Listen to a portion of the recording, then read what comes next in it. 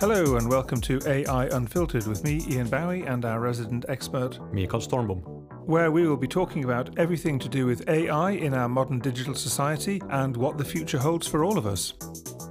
Right, so the subject for today, folks, is actually red versus green AI.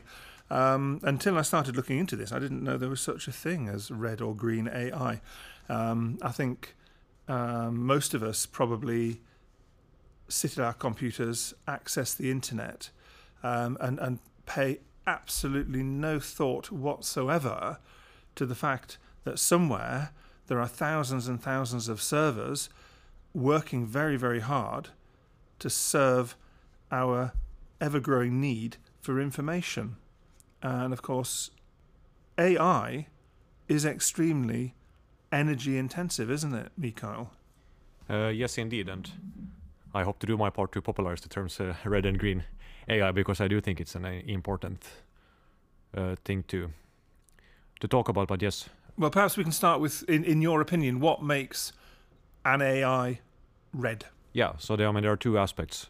So one is in creation of the AI, so training of the underlying machine learning models, very resource intensive, and also increasing in the amount of resources needed, because these AI systems are ever growing in size. So that's one aspect, and then of course just us in using those. All right, of course, if it is very energy intensive, it also means that whoever is researching and working and developing AI, they need access to these huge amounts of energy. Now, we probably have to assume that the people most able to access those levels of energy are here in the West. So do you think at the moment we are creating a divide between those that have or a greater divide between those that have and those that have not? That all AI is becoming very, very Western centric, or at least rich country centric. Of course, the Chinese, of course, they have the financial ability and access to energy also to create their own AI, as do, one imagines, the Russians. And then there's the West. But what about the rest of the world? Yeah, no, I mean, definitely, because this requires so much resources that, certainly, there's certainly a great divide. One could, of course, then argue whether these sort of very energy intensive AI systems are needed in the first place. Like what value do they actually bring? No, but yeah, I mean, definitely, and not just in terms of AI, but just access to digital infrastructure. Yeah. And all that entails, and all the benefits that brings. I mean, certainly. Yeah. So I mean, but is there ever going to be a way to correct the balance? I mean, are we going to see massive data farms on the African continent and throughout Southeast Asia, for example? Will it ever be possible to create the level of infrastructure that the whole world requires to ensure that everybody has access to this type of technology? Well, I mean, it's a matter of investment, right? So I think, and a matter of... Well, and also power generation. And power generation. So I mean, one thing is that the hardware, of course, becomes more energy efficient over time. But it also means that these AI systems keep on growing, because if you can use the underlying hardware more efficiently, then you can also sort of grow in size the thing that uses it. One of the things that seems to drive AI is the need for accuracy. Now, of course, accuracy requires considerable computational power. So in order to reduce the need for so much power, could developers be willing to accept less accuracy for more efficiency? Yeah, I mean, I think that's been the trade-off for. But it isn't the whole point of AI about accuracy? We've talked about, for example, consumer tracking in e-commerce. Surely that type of AI is only as good as it is accurate. If it's not accurate, it's pointless. You know, if it's not pushing the right products to the right people. Yeah, I think we want to qualify that one a bit. So I mean, certainly accurate, but up to what point? I mean, it is impossible to create a system that's 100% accurate. That is just an impossibility. Well, if we talk about self-driving cars, then we need 100% accuracy, don't we? I mean, and we'll come back to why possibly automated vehicles are not a good idea in a future episode. Question is, how close to 100% do you? And I mean, consumer tracking is one thing. And again, there also, when it comes to accuracy, you want to be accurate in the right circumstances, right? But I mean, I'm sure Amazon want 100% accuracy in their pick and pack warehouses. Yeah, but I mean, in terms of customer recommendation, so I mean, if you're reasonably accurate in pushing products to a person who's more likely to buy, that's more important than just spamming a person who wasn't never going to buy anything in the first place. That's just a numbers game, isn't it? I mean, no, but I mean, that's what I mean by that. With 100% accuracy isn't necessarily the goal. It's depending on the circumstances. And likewise with autonomous vehicles. So I mean, the question about that 2% when it's wrong, the question is, in what circumstances is it wrong? Because in some circumstances it doesn't matter, whereas in others it might be fatal. So I think it's not just necessarily about staring oneself blindly at like a percentage, but rather looking at where it is accurate and in what way it is accurate and what happens when it's not accurate. So we're now talking about selective accuracy. Yes, and I mean you have to look at the actual use case for it. I think that's the key thing, really. All right then. So we've got an understanding that AI is extremely energy intensive, but there is still the expression green AI. So what makes AI green as opposed to red? I'm going to say that there isn't such a thing as green AI. I think there's greener AI. Because I mean to the extent that there is anything that we do all that green. Oh, that's starting to become a bit of a philosophical question. I would say no, personally. Yeah, indeed. So I mean, we can be green up to a point. So I think that's the same with AI. I think you're greener if you, for one thing, if you're aware of how energy intensive these things are, and you work to optimize your system such that they use less energy. I think then you can have a system that's greener. Not necessarily green, but greener. What about the source of the energy that they consume? Would that make them greener? So if they were sourcing their energy predominantly from hydroelectric or from wind power, wave power, well, I mean, certainly. Does that help? I mean, certainly. I mean, using so-called green energy, of course, that makes things certainly greener. AI systems included. So what's the answer? I mean, should we pick and choose AI projects depending on their potential to consume energy? I think it should definitely be a consideration, certainly. I mean, one area in particular where these sort of massive models have become the norm is natural language processing, so basically analyzing language in various levels. So I mean, for example, that's what Google and Facebook and so forth does with their these rather massive models, and again, so you get very good accuracy, but to what end is I think it's a relevant. So what's question. The purpose? Yeah, indeed. Yeah, I mean, what are your ideas on how to solve the problem of researchers that do not have access to, for example, renewable energy? So researchers not having access to renewable energy. Yeah, so we're trying to, you know, if we want AI to become greener, and we've agreed, I think, that at least having access to so-called green energy is at least one way of mitigating the level of energy consumption. How do we address the problem of researchers who just don't have the possibility to access that type of energy? Well, I think we need to have more renewable energy available. I don't see any other sort of way. So then when we invest and develop new power generation, then it just has to be green. Yeah. I think that's really the only approach. If we need more green energy, then we just have to make more green energy available. Okay, that's fair enough. And then what about the actual current use of energy? Do you think there should be more transparency regarding the true costs of AI with regard to energy use and CO emissions? I definitely think so. I mean, when you go to the store and you buy an electric appliance like a fridge, I mean, it has an energy rating there, right on it. Yeah. So why not do the same for these AI systems? Because I mean, you can certainly calculate to some degree of accuracy at least how much energy is being used. So definitely, I do think so.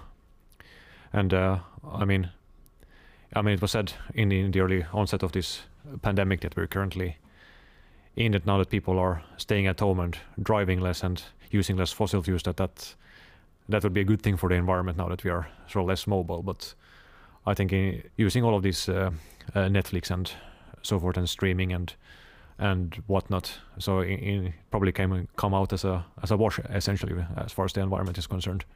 Yeah, I wonder if people actually realise what their CO footprint is when they're streaming, for example, Netflix perhaps, and maybe double screening by surfing the internet and buying themselves a new electronic gadget, etc. No, I don't think so. I think there might even be the illusion that, well, as I said, if you just stay at home and don't move around, don't use fossil fuels, that you're somehow greener, but that's not necessarily the case, because of course if you're more at home, of course you use more energy and electricity at home as well. Well, I suppose you don't really think about it because I mean, you know, you plug your laptop in and you're using your laptop or a desktop. You don't see a massive spike in your electric bill. You know, certainly, I mean, I've been at home now for a year and a half, almost 2 years, and I don't think there's been very much movement in our electric bill from me streaming a little bit more. I stream music, I stream films, I surf the internet constantly. So I think in terms of domestic usage of energy, it doesn't seem to have very much of an impact at all. So I haven't indeed really thought that I'm being less green. In fact, you're quite right. I felt I've been more green because I haven't been driving here, there, and everywhere. Yeah, but indeed that and also not flying either. Well, I haven't. Well, I suppose not flying, that certainly helps. Yeah. No, but I mean, it's not necessarily the case that one is all that much greener staying at home. Not necessarily, at least. Yeah, maybe I even eat more as well, and that's not green either, is it? Yeah. No, plus if we're less mobile, less moving about, of course, I mean, that has a health impact. So, and then we're, of course, more of a strain on the healthcare system. And but so you know, forth, if we think about the future, do you think, because we're increasingly going to be using systems that rely heavily on AI, so are we actually just going to become more and more and more energy hungry in the future? That has certainly been a development so far, at least. But I mean, I think that's a yes to that one. Because I mean, all right, so far, but isn't it true to say that AI, even today, is still very much in its infancy? That there is so much still to do that you know, we haven't even begun to tap into the real potential for what AI can achieve for us. Yeah, I mean, I definitely agree with that. So if not in its infancy, at least in its adolescence. Yeah. At the very least. So yeah, I mean, certainly, it's very much the beginning of the. I mean, I certainly saw a documentary recently about everybody's favorite online retailer, and they were saying that at their data center, there was a time when they got one new server a day, and now they're taking in thousands a month. Yeah, so that's a lot of electricity being consumed right there. Huge amount of electricity. Yeah, so how, in your opinion, are we actually going to meet that ever-increasing demand for power? I guess there will come a point where it's just no longer possible to generate more energy. I don't know. And what's going to happen then? The inevitable march to oblivion, yes. So, the doomsday project. So, should we actually be putting all our eggs in the AI basket? No, and I mean that's not just about AI. I mean that's about using energy and electricity. More so, should we look at more ways of using less of it? Or should we just look at more ways of increasing efficiencies? That we definitely should, and to some extent we are. But I think it's a bit of both. I mean, I don't think it can grow infinitely. All right, well, here's one for you. Do you actually think that most people even care? I mean, let's take... No, it's still a short answer. Cryptocurrencies as a perfect example. I got quite interested in cryptocurrencies simply because of kind of the ethos behind them until I was made aware of the absolutely massive amount of energy that is required to mine them. And then my interest started to wane.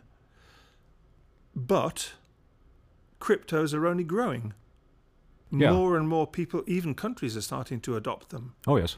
So are we basically on the road to energy hell, energy Armageddon? Well, I think we were on that road long before. Well, we were, but certainly we're much more aware today than we were perhaps 20, 30 years ago. Certainly. And yet, all we're doing is increasing our demand for energy and kidding ourselves. I think that's absolutely the case. Yeah. But that doesn't really help the people listening to this, does it? Because they want answers. How do we stop it? How do we stop the madness? Well, I mean, it starts from being aware of it in the first place. I mean, when it comes to cryptos, for example, I mean, there's still only so many people are actually doing or using cryptocurrencies or mining. So there's still a very, very small minority of. But the energy that they are using is phenomenal. Yeah. So if more people adopt it, then I mean, it gets even worse, certainly. Yes. But people can't help themselves. At least I don't think they can. No, indeed not. I think history has shown that we are unable to help ourselves. How do you wean yourself off your Alibaba habit? Or binging Netflix? I think that's quite a difficult one. Yeah.